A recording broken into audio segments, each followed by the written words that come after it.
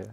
Guys, welcome to Nathan K. Gingerbeard podcast. On the couch there, I've got Ned Ozkazim, Pro Direct Soccer Ambassador. Yes. Could we call you that? Well, employee, ambassador. Yeah, you are an employee, but I mean, you go and represent them all around the world, right? Yeah, I've been lucky enough to travel a lot with work and do a lot of work with Pro Direct Soccer, and yeah, I guess I kind of become a brand evangelist, if you like. But it's a company that I loved as a kid, which makes it easy. It's not fake, you know. Like some of my earliest memories are taking the Pro Direct Soccer boot Bible into school. Yeah, of course. Because it was like a big moment when the postman delivered that, and you'd come into class, ignore anything you were learning, and just be like with your mates going through it, like I'm going to get them, I'm going to get them, Exactly. I'm going to get them. So yeah, no, it goes a long way back for me. I bet it does. Take us back to being a child. Yeah. So you brought up in North, like in Leeds? Yeah. I was born in Leeds and I lived up north till I was about 8 years old. Yeah. And then I grew up, most of my kind of childhood, I guess, was in Hertfordshire. So Hemel Hempstead is where I went to school and kind of where I still play football now. And a lot of my friends are like from there. So yeah. Were you good at football as a kid? Yeah, I was okay. I was never amazed and everything like that. I played for Hemel Town, which is like non-league side. And, yeah, it's decent. I always blame it on injuries, you know, everyone does. You know? Yeah. But no, I played football all my life, you know, like since I can't remember not being part of a team, like genuinely. I've always been in a team. Sundays, midweek we used to play, and the kind of like under 18 leagues and stuff were like when you're associated to like non-league clubs, you play midweek, and always. And I still play Sundays now, you know. So I don't think I'll ever stop playing. So take us back to school, because you're quite we discussed this earlier on, right? You're quite an intelligent guy. I'd like to think so. Yeah, you are great. Tell us about school. So I mean, look, you're intelligent. You did your GCSEs. Mm-hmm. You did A levels. Yeah, I did my A levels. Went in sixth form. I think like especially maybe even more so. I went to school it must be nearly 15 years, 14 years ago now. Yeah. I think back then it was kind of you just expected that's what you did. You know, like. You either went and got a trade, and I've never like been a trades kind of guy. I'm not very hands. I'm the worst DIYer you'll ever find. Or you kind of felt like you had to do A levels, and then the normal path, I guess, was then you went to university. Of course. And I think I mentioned to you earlier that I did my A levels, but I don't really know why I did them. I didn't really have a thought process behind it. We're sort of programmed. You must go to school. You must go to university. You come out of university. You do a job. You live your life. You get your pension. You die. Yeah. And it's not really the way to do it, is it? Not, is it? No, not at all. And I think, so I did my A-levels. Like I said, I picked subjects because I thought either I was quite good at them or because my friends were doing them. Yeah. And I was like, oh, well, I want to be with my mates. So I picked that. I did chemistry. I've got no interest in chemistry at all. Like, I never want to do Breaking Bad, nothing like that. You know? I don't know why I picked chemistry. And basically, after a couple of weeks, I kind of stopped going to it. But really? I was like, because I don't know why I'm doing this. Well, you did it because, I suppose, was it because like your social surroundings, you didn't want to leave your mates, and all of a sudden it just felt like the right thing to do at the time? At the time, that teacher's all right, like they're pretty easy going. Like, so you didn't it sounded like away with stuff. I remember we had double chemistry on a Friday morning, like 10:30. We had double chemistry, and Thursday night was like local student night. So we used to go out and go to chemistry.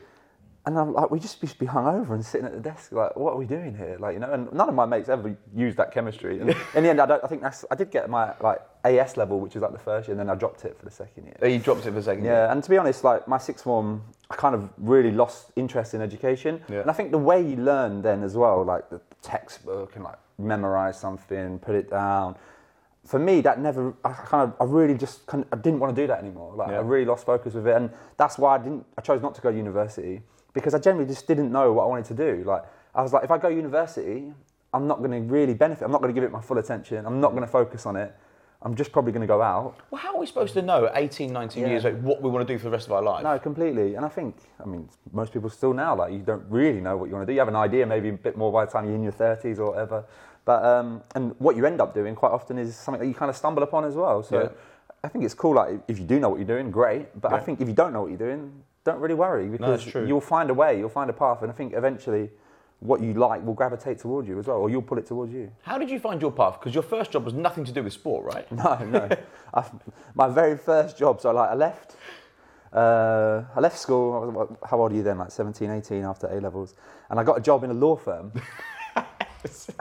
I was like the bottom of the rung, like filing assistant, admin person, dealing with like legal correspondence and stuff, and it was quite a big office, quite a cool office in the way that it was like a big company. But the people were like all a lot older than me, a lot of like people that had just done law their whole life or whatever. And I was literally like 18, fresh out of uni. And I just didn't care, you know. I was quite I used to have to wear a suit every day, which was a nightmare. And all I was doing was like moving letters around and stuff like this and doing all this filing stuff. So in the end, I think I did that for about 6 months. And I was like, this just isn't for me. Like that 9 to 5, get into an office at 9 o'clock and looking forward to your lunch break at 1 hour, all this kind of, I just realised quickly that is not how I can work. I can't work like this. And I didn't find it motivating at all. And just in the end, I was like, this just isn't for me. So I quit one day. Literally one day, I just quit. I just went in. And I spoke to the guy who owned the business. He was really sound with me, to be fair. And he probably knew that I wasn't a good fit for it. Were you living at home at the time? Yeah. So you had no sort of no responsibilities. Yeah. And I think that's a great time to kind of go out and try things, you know? Like, that's massive piece of advice. Yeah. If you're young, go out and try loads of different things. Get a job. If you don't like it, leave. And I think a lot of people are heavily influenced by their parents in that sense. So if you have parents that are very traditional, that they like, well, you got to get a job, you got to find somebody, you got to get married, you got to have a kid. Yeah. And I think that becomes like what you think is normal. Mm-hmm. And then you're influenced so much by your family and your surroundings that if you don't do that, you think, oh, there's something wrong with me. Yeah. And I think that's complete nonsense, to be honest. Like, you have to do what feels right for you and find like what makes you happy and how you want to live. So I don't think there's ever been a time now where it's easier to do what you want and not just follow a path that you think is traditional. Or 100%. Like that. Isn't it so easy? Because now, like when we were growing up, you were a couple of years younger than me. Yeah. When we were growing up, we didn't have social media, didn't have YouTube, we didn't have places where we can go to find inspiration, or we didn't even know where these jobs existed. We're like presenting, going on TV, doing YouTube, whatever it might be. Like if you'd have said, I mean, there's a lot. Like look at something like Match of the Day. Yeah. Des Lynam. He was probably like, oh, I could never be Des Lynam. But now, if you want to analyse a football match, just go on YouTube and make it. Like, just do it. Like, and if no one watches it, who cares? And if someone eventually does, someone will. Yeah, absolutely. And I think that's a lot of these guys that have had so much success from YouTube and stuff like that. You realise that when they started, they had nobody following them either. You know, like everyone starts at 0 followers, right? Yeah, they do. And these guys just kind of went out there and made it happen. So it's a great time to kind of be able to do what you want to do. After you left this law firm, what was the next step? Did you then sort of look for the local ads, or what did you think? What was going through your mind? I needed like some money. I needed something to do. Yeah. And I was playing football at the time, but just like for Hemel Town. And I went back to my Saturday job. So when I was like 15, 16, 17, I worked in a clothes shop. So I just asked, can I have some more hours, like temporarily, maybe couple of months, so I work out what I'm going to do. Yeah. So I started working back there. I knew all the people there, and I actually preferred that, like way preferred that to working in a law firm, like dealing with people, dealing with public, and a bit more interested in like clothes and stuff. It was a nice enough little place as well. Discount, yeah, good at that pumping all your money back into the company, uniform allowance. I went back there for a little bit, and then I decided to go to Ibiza. So I went to work in Ibiza for a summer. What did you do at Ibiza? Just like the usual Clubs? nonsense. Yeah, like PR. Like, so you go and like try and get people to come into bars or whatever. But weirdly, I think that's actually a really cool way to like learn a little bit about yourself as a personality. Mm-hmm. You learn a little bit about marketing in the rawest sense. Yeah, you do. How to speak to people, how to approach people, a bit of confidence. And getting knockbacks. Yeah, of course. Which is a massive part of growing, right? I can remember one of the first nights, like you're out there and there's no rules basically. Like you can work for anybody. You're meant to like have a license and everything like that. No one does. Like you just go to a bar and say, hey, if I bring people, can I get a commission? And I'm like, well, yeah, if you bring people in. And I can remember we worked for the worst bar in the town because it was the best drink deal. So it was like the cheapest, but it was a horrible place. You'd never want to go there. But the commission, for every 10 euros that your customers spent, you got 2 euros of it. Wow. So you're getting 20%. So you get a group of like 10 lads or whatever, and you're like, look, this is a horrendous place, but it's cheap. It's 10 euros to start. Yeah. You get 100 euros in, you're making 20 euros for potentially 5 minutes work. I remember you had to you bring them over to like the seating person, they'd seat them, and you had to take the first order and you hand the order into the bar with the cash. Yeah. That's what you had to do. You didn't have to do any of the drinks or anything like that. You sat them down, took the order to the bar, and then you'd go on your way. And at the end of the night, you'd come back and they'd have a tally of all the people you'd brought in and how much money they'd spent, and then you'd get your cut. That's decent. And that's probably, that was kind of my first marketing, if you like, first kind of foray into that. And it was a good summer. And then I come back from that and I thought, what I did actually think about when I was out there, though, is there was a lot of people that you'd seen that this has become their life. They're stuck in that cycle, like that kind of season there. You go there to the summer, then you maybe do a ski season or you go Thailand or something for the winter, and then you come back there. And then quickly before you know it, you're like 40. And that's all you've ever done. It's dangerous, that, isn't it? Yeah, and I think for some people it maybe works. Like it's their life, they like it, and they live a happy life. They're in nice places, nice weather. But I felt like it would be easy to get stuck in that cycle. Well, it depends on your ambitions, right? If you've got aspirations to go out and achieve something, and people really want to do something, then that's not going to be for you. No. But there's a lot of people that don't know how they don't know everything's so possible. Yeah. They don't know they can achieve their dreams and goals, so they think, well, this is going to be for me. Yeah, and I think maybe I'm sure there's a lot of success stories, people that maybe started a business out there, they got a bar or they started a club or something like that. So there definitely is successes in that, but I realised I was like, I don't want to do this long term, just for your health as well. It's not good.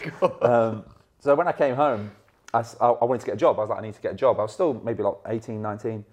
And so the thing I did is I started to identify brands that I admired, and I was like, can I work for these brands?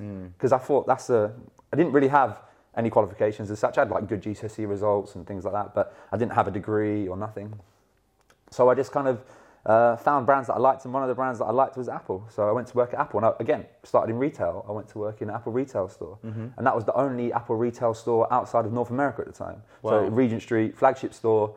Now everyone, obviously Apple is massive now, isn't it? Everyone's got an iPhone. Back then, iPhone had literally just launched, like the original 2G iPhone. Wow. The iPad didn't exist.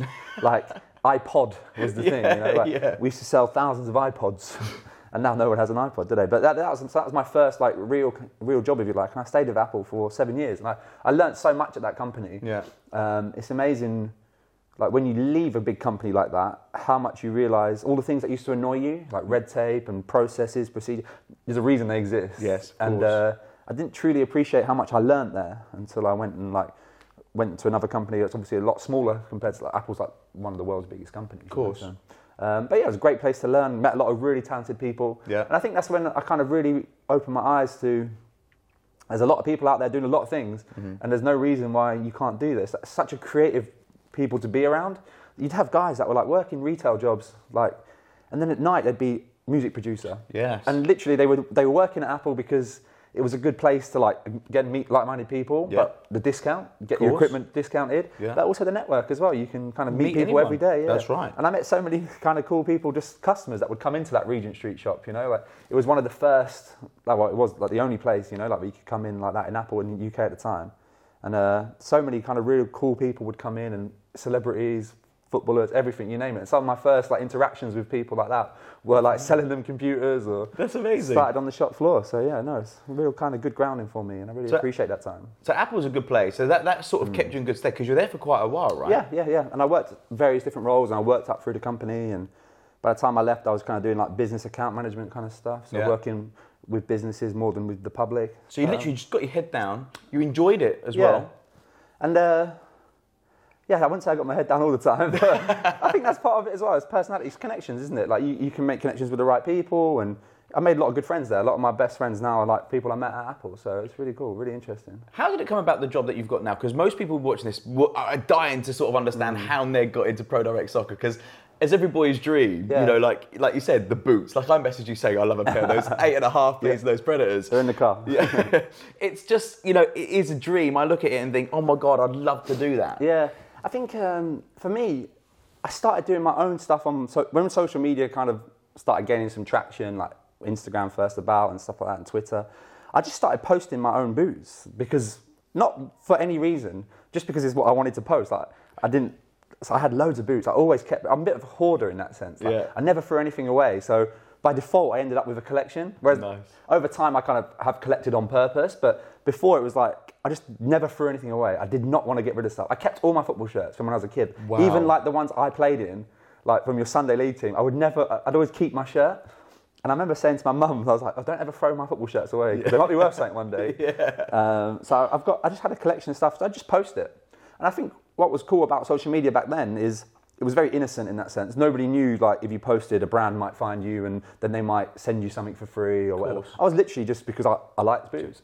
So I took a picture and I put it on. My mates would give me stick all the time. They're like, really? So many of them. Now they want to ask for tickets. I used to post and they'd comment on it stupid things like, oh yeah, another boot picture, or seriously going to block you or whatever. Yeah. And then it kind of just grew from there. It got a bit of traction. And then think one of the positives of social media is you meet other like-minded people.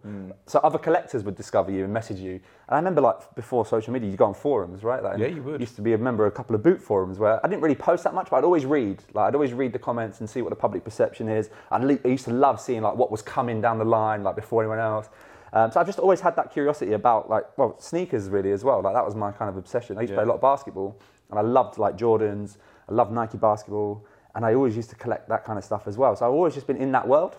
And I just started posting stuff. And eventually, brands did take notice because that was the new thing at the time. And I think my very first big thing that kind of happened that put me in that space was when Nike signed the England football team. Mm-hmm.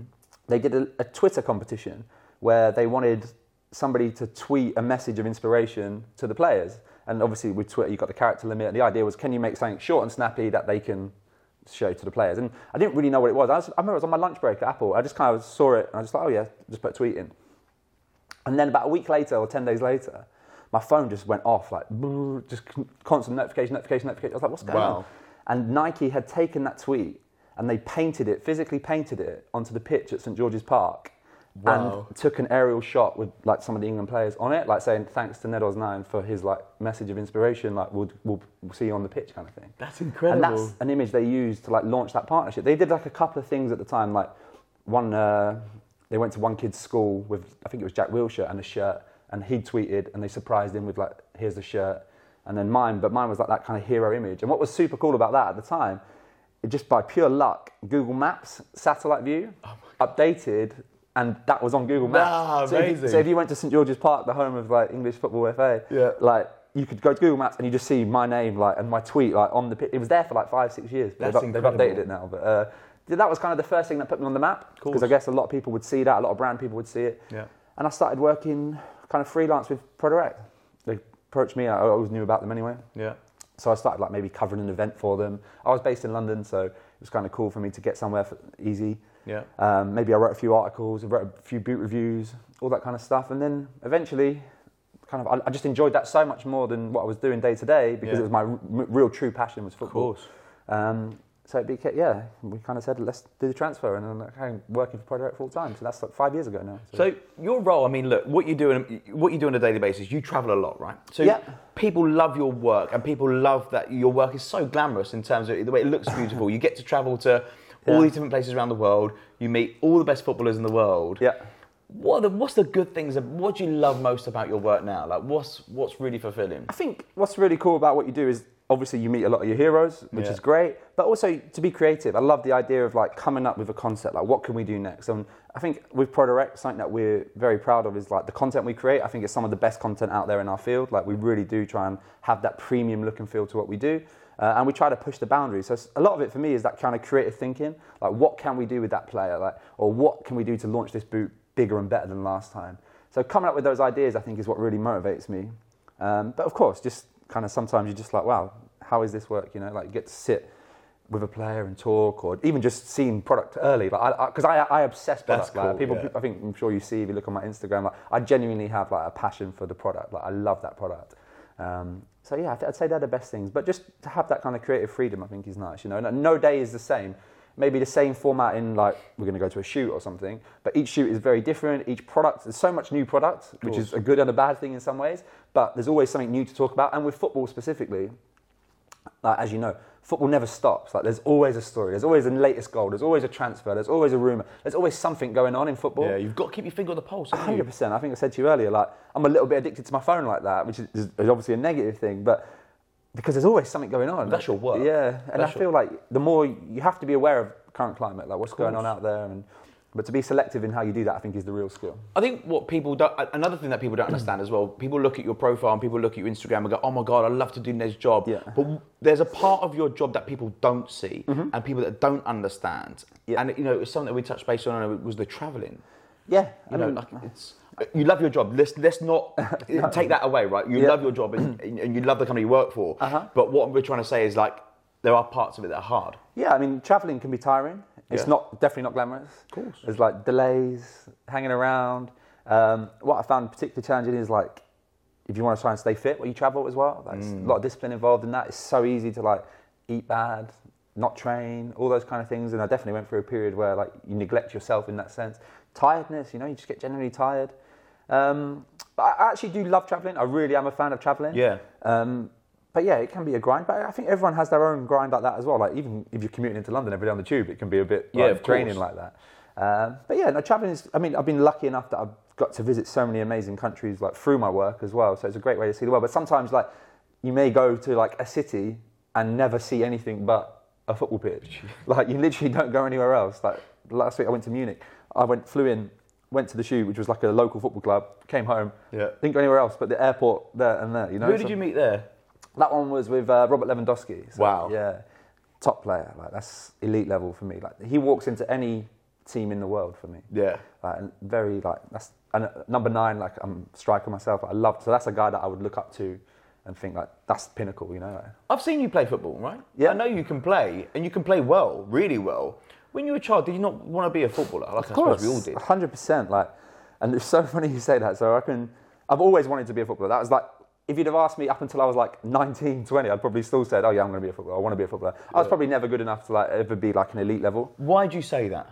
Do you think people around you said you might not be good enough? Probably, yeah. I don't know. It's true though. No, I think, I don't know really. It's a good question. I think when you grow up, I think there is a point where you realise, did I want it bad enough? That's probably the answer. And it's funny because I remember my dad telling me this when I was young. He said, I think you like the idea of being a footballer more than you want to be a footballer. And I think he was probably right. And I remember him talking to, because I always, the same thing, this is when I was like 12, 13, even younger probably, I always wanted new boots. I just always, and I remember him like saying, like, why do you want new boots? I was like, oh, I want to be a footballer. And he's like, well, I think you just want the boots. Yeah. Like, and I think people forget that these guys that are elite footballers nowadays, so disciplined. They've been through such a journey, like you don't just wake up and be that good. Like you have to commit and you have to be disciplined and you have to sacrifice as well. There's very few players that have just naturally talented like that. And they've just been lucky that they've been picked up by a club and then gone there and gone there.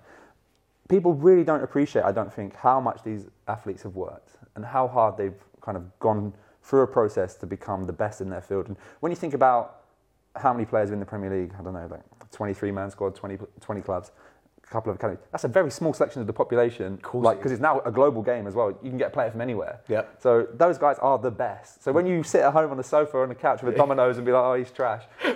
Yeah, come on, like, yeah. These guys are really seriously. They're pure 100% top of the game athletes. Yeah, yeah. Give me an idea of like the dedication and sort of sacrifices you've had to make in order to sort of get to where you've got to. Maybe just things like time. Like you give up a lot of time. Over the years, even things like, it sounds silly, but I'd take all my boots down to the field when I was a kid. Like, I'd take photographs to put on your Instagram. That kind of thing, like people would be like, what are you doing that for? But in the end, it led to me having like a career in an industry that I love, Yeah. And I don't think I've probably been lucky in a sense. I haven't really sacrificed too much. I've always been able to kind of do what I wanted, which I feel like lucky to do that. But it is a lot of time and knowledge. I'm a big fan of like knowledge. Like you have to read things, like go and if you want to know something, you're not just no one's going to just give you all the information. Go discover it. But it's learning something that you enjoy. Yeah, so it doesn't feel like learning. Yeah. Like I'm actually like that as a personality. If I get into something new, I obsess it. Like I literally will start reading everything about it, and it drives like people mad because like, I want to know everything. Because like when you talk to somebody about something, like I think a little knowledge is dangerous, like because people have an opinion so easily. They do. And when you speak to somebody and like say you're very knowledgeable in a field, and someone's speaking to you about that field, and they know nothing. Yeah. But they're like talking away. It's just what they've heard. Exactly. And so yeah, I'm very conscious of that. And if I get into something, I really do obsess it. And I think that's what I did like with football boots as a kid, and now hopefully with like football as an industry and in business as well. Like I like to, but maybe that makes me too cautious sometimes because. Sometimes, as you say, you just got to go do something. Like you can never there's never a right time, there's never a perfect moment. Do you feel like you analyse everything too much? Over analytical, yeah. Yeah, definitely. And sometimes that stops you sort of taking that risk and... Analysis paralysis. Like where you're so analytical about something that you don't do anything. Yeah. And that becomes dangerous as well because then you miss an opportunity or someone else is going to do it before you. But you're aware of that? Yes. That's the difference? Yes, yeah. I definitely see it in myself. Because I think I just want to, if I do something, I want to do it well. Yeah. but then you start learning and learning. You can never stop like getting knowledge on a certain industry. Try and be a perfectionist. Yeah, a little bit. Yeah. And there's no such thing as. I don't think there's anything such thing as perfection. I don't believe in it. I think you could, because everything can always improve. Yeah. Because no matter, this is the thing. People trying to get to the top of the game, but there's always something that's going to surpass you, right? So it can never. To me, it can never be perfect. No, you're right. And you just got to keep. I mean, I think if you find something that you enjoy like that and you can keep pushing the boundary on it, you can always be a percent better. Yeah. I don't think anyone out there will ever say, like, oh no, I perfected that. Yeah. Like, you speak to Cristiano Ronaldo, he's not going to ever say his game is perfect. Of course. He knows that there's a 1% game. And that's what makes these guys elite, you know, like, that's what drives them a level up. Before we get to the footballers you've met, do you remember your first pair of boots? Of course, yeah. What were they? I had a pair of Puma boots. My very first pair of Puma boots, probably bought because you needed them for school, like for PE or something like that. Or maybe when I was joining the football team. I was very young, I was like 5. Well, your parents were nice with a pair of Pumas. I had a pair of Gola. Oh, really? Yeah.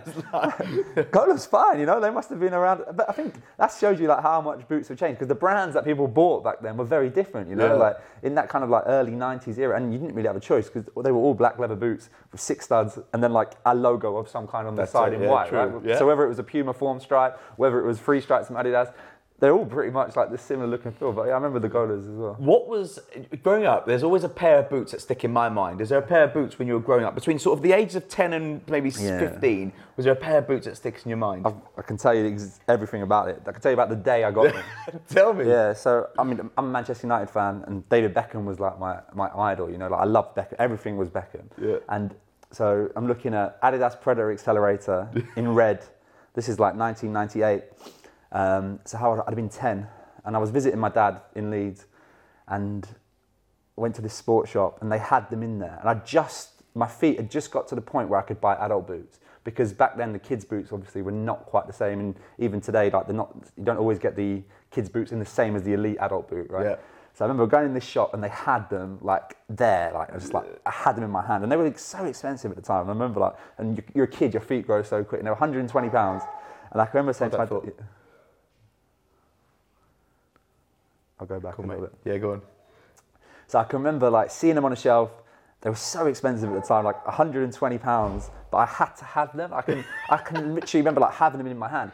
And in this shop it was a shop called Sports Shoes I think it was in Bradford, and they had one of those like goals with a speedometer in it, where you could like kick a penalty and it give you a rating. It's a massive sports shop. So I remember when I first got in there, I'd just done that. As a kid, you had to, right? Of course. So I had a score, and then I just wouldn't leave the shop. I had the boots in my hand, and my dad was like, "Come on, let's go." I was like, "No, I have to have these." Yeah. And he couldn't afford them. I was like, "Come on, like, no, let's go." And I was probably a nightmare. Like, I wouldn't go. I would have been sulking. I wouldn't let them out of my hand. You were obsessed. And then I remember my dad said to me, he goes, "Well, again, like, why do you want them?" I was like, "I need them, like, because football, because Beckham." Yeah. So it's his fault. And then he was like, "Okay, well, if you can prove to me they make you a better footballer, I'll buy them for you." Ooh. And I was like, so I tried them on, and then I had the speedometer thing, and he said, like, if you get a faster result, then you can have them as like a reward. Like, I mean, that's amazing. I've never kicked a ball so hard in my life. And then that was so in the end he bought them for me, probably bankrupted himself in the process. And they were my first like proper elite level like men's boots that I just obsessed, and like they were the best boots I ever had.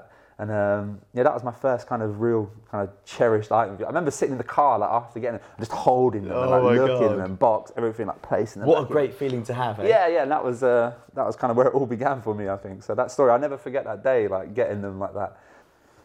So we've gone through your most iconic pair of boots. Yeah. Are Predators still your favourite pair of boots? If you can't say too much, but I mean, they're not. Like, they're not. No, there are certain Predators that are some of my favourites all time. So Predator Accelerator, Predator Mania. I think anyone who knows boots will tell you like they're two of the most kind of iconic boot designs ever. Yeah. But for me, I've kind of always been a fan of Nike Mercurials. Oh, so nice boot. Mercurials were always kind of like the boot I wore. And I suppose for you now, you can just wear any pair of boots, right? And you can sort of see the benefits of all of them, which is great. Yeah. Yeah, because there's a lot of great boots out there at the moment. Sure. Let's take away from boots, because just in case... very niche. Yeah, absolutely. No, of course. What is it that you want to do? So obviously, look, you have an unbelievable job. You get to meet some unbelievable footballers, right? Yep. You met Cristiano Ronaldo? Yeah, Kicked a ball with him a few times. Yeah. What's he like what was he like as a guy? Because people will look at him and think, oh, he's this, he's that. incredible, absolutely incredible human being, like, honestly. And again, after Beckham, Ronaldo was kind of like my hero. So I remember the first time like, I met him in a room and interviewed him. It was like it's a complete surreal moment, you know. Like this is the guy. I used to have his picture as my MSN profile picture, like, and he's only a few years older than me. Like he was 85, I think he was born. I'm 88, so he's 34, 35, yeah. Only a few years older than me, but like so to be in a like that situation where you're talking and talking about his career or everything was it's just completely surreal. But he's a guy that like when he comes in the room, immediately the energy you just like he has that aura about him. Like these elite level people have that. I think you see that in life when you meet somebody who's successful or somebody that has a positive impact on a room. Immediately, just the attention is like on them, you know. And he's somebody I think that really embraces that. I'm sure you can tell, like his personality-wise, he is a big character. Yeah. But complete professional as well, complete dedication. You know, he knows what he's there to do. And I think this is something that I always think about when you meet somebody as high profile as I mean, biggest athlete in the world, I would say, is I think people have an expectation that like they're your friend.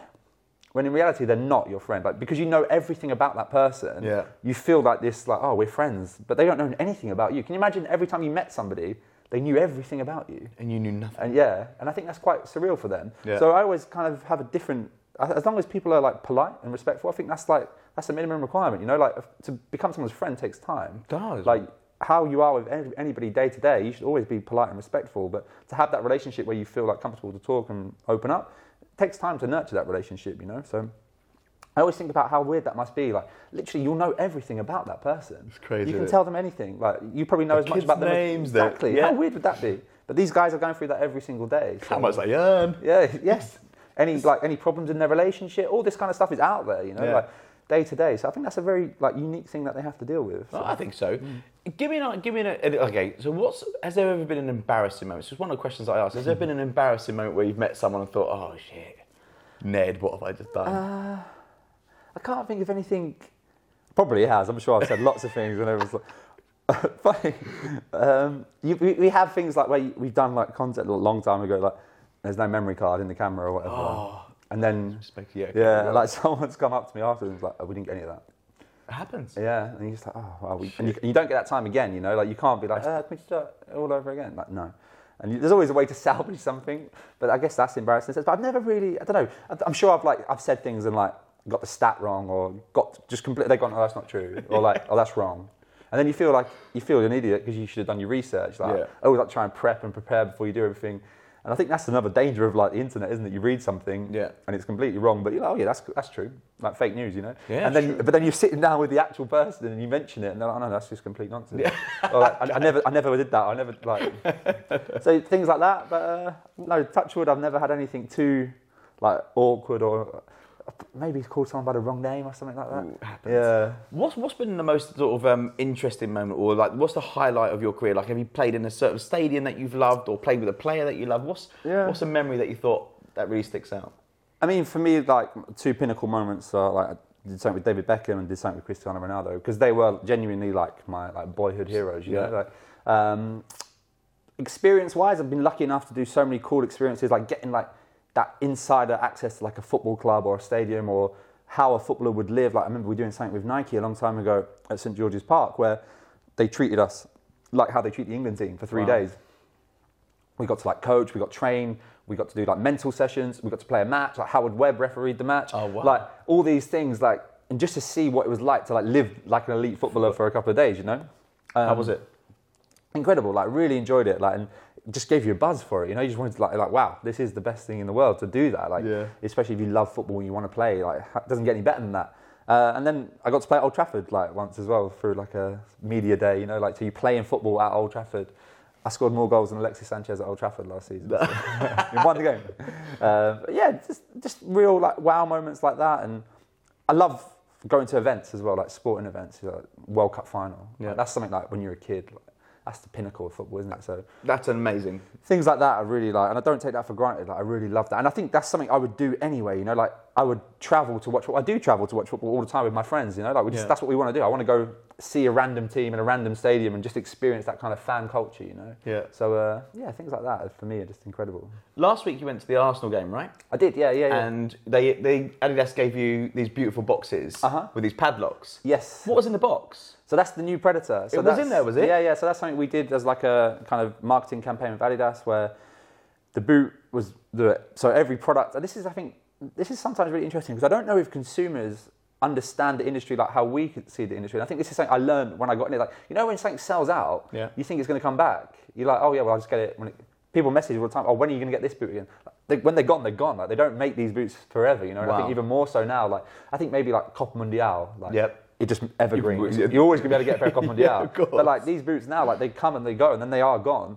So everything has like a release date and an embargo. It's very like political. Yeah. But so what that was is we gave people the boots early, but in a padlocked box, so they could talk about the box. But then the padlock would unlock at the PR time. Yeah. So then they could be the first to unbox it. That's amazing. So yeah, that's very clever. Yeah, it's kind of cool. We worked with an agency on that. So. Can I ask a question? Right. This is me now asking. Yeah. Last year I bought another pair of Preds. Okay. Right. Okay. And I bought them I bought them as size 8. Yeah. They were too tight. Yeah. Why has the size changed? Why do I now need to buy an 8.5? It depends on the last, like how the product has been manufactured. Yeah. Depends on the material of the upper. Mm-hmm. All these sole plate might have changed. So all these little things, and I think that's so important. And this is something I always try and tell people is buy the boots or buy the footwear and trainers running everything that fits your foot type, not what talks to you in the marketing sense. Yeah. Because you see the player that you like, you think, oh, I play like Mesut Ozil, so I'm going to get what the boot Mesut Ozil with. The reality is you're probably not playing like Mesut Ozil. So finding something that fits your feet is so important, you know. Like, and each type of boot, the reason they make so many different types and different styles of boot is because there's different types of feet out there, you know. So there is a lot of science and a lot of data goes into finding like why they are that certain shape and that fit. So. All right, I get a great bit of consumer advice then. How can we find out what are the best boots for us? Best thing to do, I think, is literally try them on, which is not as, this is more obvious with online and things like that. People are shopping online, but yeah, buy a few and return them. You know, like literally, you got to get them on your feet. Yeah. That's the only way you'll truly know, like, what product fits you. Because I mean, I think you'll kind of begin to know what kind of foot you have. If you have a wide foot, you know roughly your size in, but you can't beat trying them on. Honestly, that is the best thing to do. Or go into a shop and literally say, hey, can I try 4 or 5 of these on? I want to put them on my feet. It's quite annoying because you've got to get your football socks. I know. Do you wear one sock or 2 socks? We see it like we have the store just off Carnaby Street, and people will bring like their shin pad. They'll bring their get up for a game. Yeah. But I think that's cool, you know. Why not? Why not? Like, why would you have an ill-fitting piece of equipment? Like, if your car had a problem, you wouldn't just ignore it, would you? You know, like you have to get it serviced, you have to get looked at. Same thing. You got to treat, like, if you are a footballer or if you're serious about running or whatever, you need things that like functional properly for you. It's true. You wouldn't put on the wrong size tyres on your car. Exactly. I get it. So try things on. That's all you got to do. Yeah. All right. So some questions. Yep. Okay. Here we go, Ned. Here we go. Okay. We've discussed your favourite pair of boots, right? So we know those the ones that stick out when you were a child. Yep. So what are they called again? Predator Accelerator. Yeah. Predator Accelerator. Which player has had the most banter with you? Like what? Players are good, like, honestly. Okay, who specifically is really good value on a shoe? I love Ian Wright. Like, for me, Ian Wright is, I mean, obviously retired now, but he is honestly like, he's like everyone's uncle. Like, everyone, and he's done so much for this kind of creator community and all the guys that are involved with producing content. He gives you your time, he helps people, he elevates other channels. He really has embraced the kind of social media culture. Yeah. And even though he is an older footballer, he's somebody that has seen the value in that. So that's why he's now connected to a new generation of people, because he took the time and the effort to kind of, I don't know anything about it. I remember setting up a Snapchat account for Ian Wright, like in the Euros. Really? Like we were just together, and I was like, you've seen it. He didn't know anything about it, but he was willing to learn and embrace it. And I think that, Ian is such a top guy. Like, I can't say enough positive things about how he is to work with and the energy he brings to something. And he's on it. He's willing to sort of. Oh, completely. He'll give you all the time in the world. Like, he's so Ian is like a ledge, and a lot of the young players are all cool as well. Like, I can't genuinely. Yeah. I can't really think of a player that's been a nightmare. No, nice. They all seem really down to earth as well. Like, a lot of them seem a lot more grounded now as well. Yeah. And I think maybe social is part of the reason why they're like that, because you can represent yourself better if you wanted to. If you want to be out there and you want to show people kind of a bit more of your personality, you can. And I think that's something that I always look at this with US sports and UK sports. Football is still quite traditional in a lot of sense. Like, if someone puts a video up of them dancing or whatever, like, they might get criticised, like, you should be training. Yeah. But if you look at like the NBA and you see like a massive thing in the NBA now is like, what do they wear to the game? Like, and the NBA official channel will cover it. Wow. And like, it's like a catwalk, like a fashion show every time that the guys get there. But I can imagine in football that would still be seen as, well, that's really negative. Yeah, of course. But it's a way of them expressing their personality. It's a way of them kind of showing who they are a little bit away from the game. Well, not as people want to see, no? 100%. And also, you forget that they are not just tools to be put on a game and like entertain you. No. They are genuine people as well. Yeah, you know? that's right. They have their own ways they want to do stuff. So. Yeah, they're not all lemmings. Yeah, exactly. Okay. What's been your toughest challenge? Just in general, it doesn't have to be like, it could be as a child, anything. I think working out what you want to do when you find your passion, like how do you get into that industry, like breaking down the doors to make a connection. Yeah. And I'm a big believer that, like, it's cliche to say, but you need to grow your network, like 100%. So I think before I didn't know how to harness my passion. Like, I knew I was really passionate about something, but I didn't know what I wanted to do, and I didn't know how to get into that space. And in a way, I was a little bit lucky with that kind of like. You created your own luck, right? Yeah, definitely. You have to like. I say that when people say, "Oh, you're lucky." I'm like, well, yes, but I also am lucky for a reason. You know, like, it didn't just happen one day. So yeah, I think that at the time is like not knowing where to go and not knowing how to progress. And I think now my biggest challenge is like, how do you kind of keep progressing yourself, and how do you keep developing, and what's the next step for me, and things like that. So I always maybe struggle to kind of harness down like a progression plan, like for myself, because you can't do this forever. You know, you can't just go around doing content every day. You want to kind of eventually grow. You want to grow as a person as well. Yeah. You can't just no matter if something's so enjoyable, you can't just stay at a level. You need to keep progressing. You need to keep, what's next? Like, how do I keep evolving, and how do I keep growing? So yeah, finding that like kind of direction I've always struggled with, I guess. Fair enough. What's the best piece of advice you've received? Best piece of advice I received? I feel like I've got something, but I've forgotten it. Okay. But but I think they're definitely just, you've got to try things. You have to do things. Like, put yourself out there. And it's never been easier to do something that you love. And that's something that I've been lucky to do, that by going out there and just kind of making content and putting my own stuff on my channels and things like that. So just try something. Like, you have to do it. That's such a good shout. You just said, like, it's so hard to do something that you love. Like, it's so hard to do something you love and find a way to make it sustainable so you can live from it. Mm-hmm. Yeah. It's so true. Yeah, how do you monetize something, or how do you turn your knowledge into an income stream? Yeah.